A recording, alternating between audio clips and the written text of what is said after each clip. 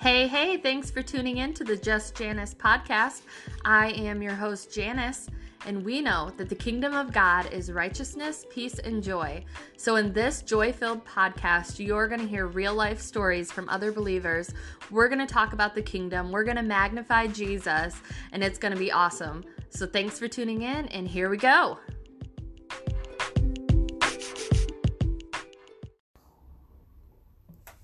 Hey everyone, thank you so much for joining me for today's episode of Just Janice. So in today's episode, I'm actually going to be sharing with you a vision and an interpretation that the Lord gave me last week, actually on Pentecost Sunday.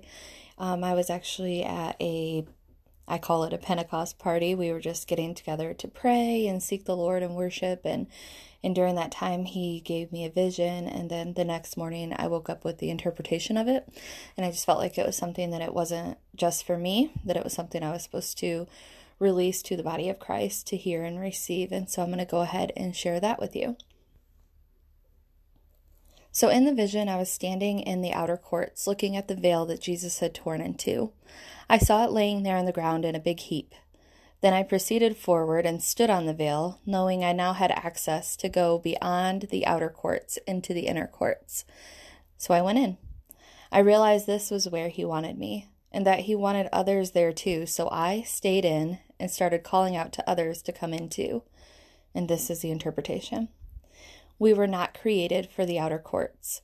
We were not created for secondhand experiences with God or hand-me-down revelations. Other people were not created to be our modern-day mediators. Jesus is our mediator. The veil between the outer courts and the inner courts was torn in two the day he sacrificed his life.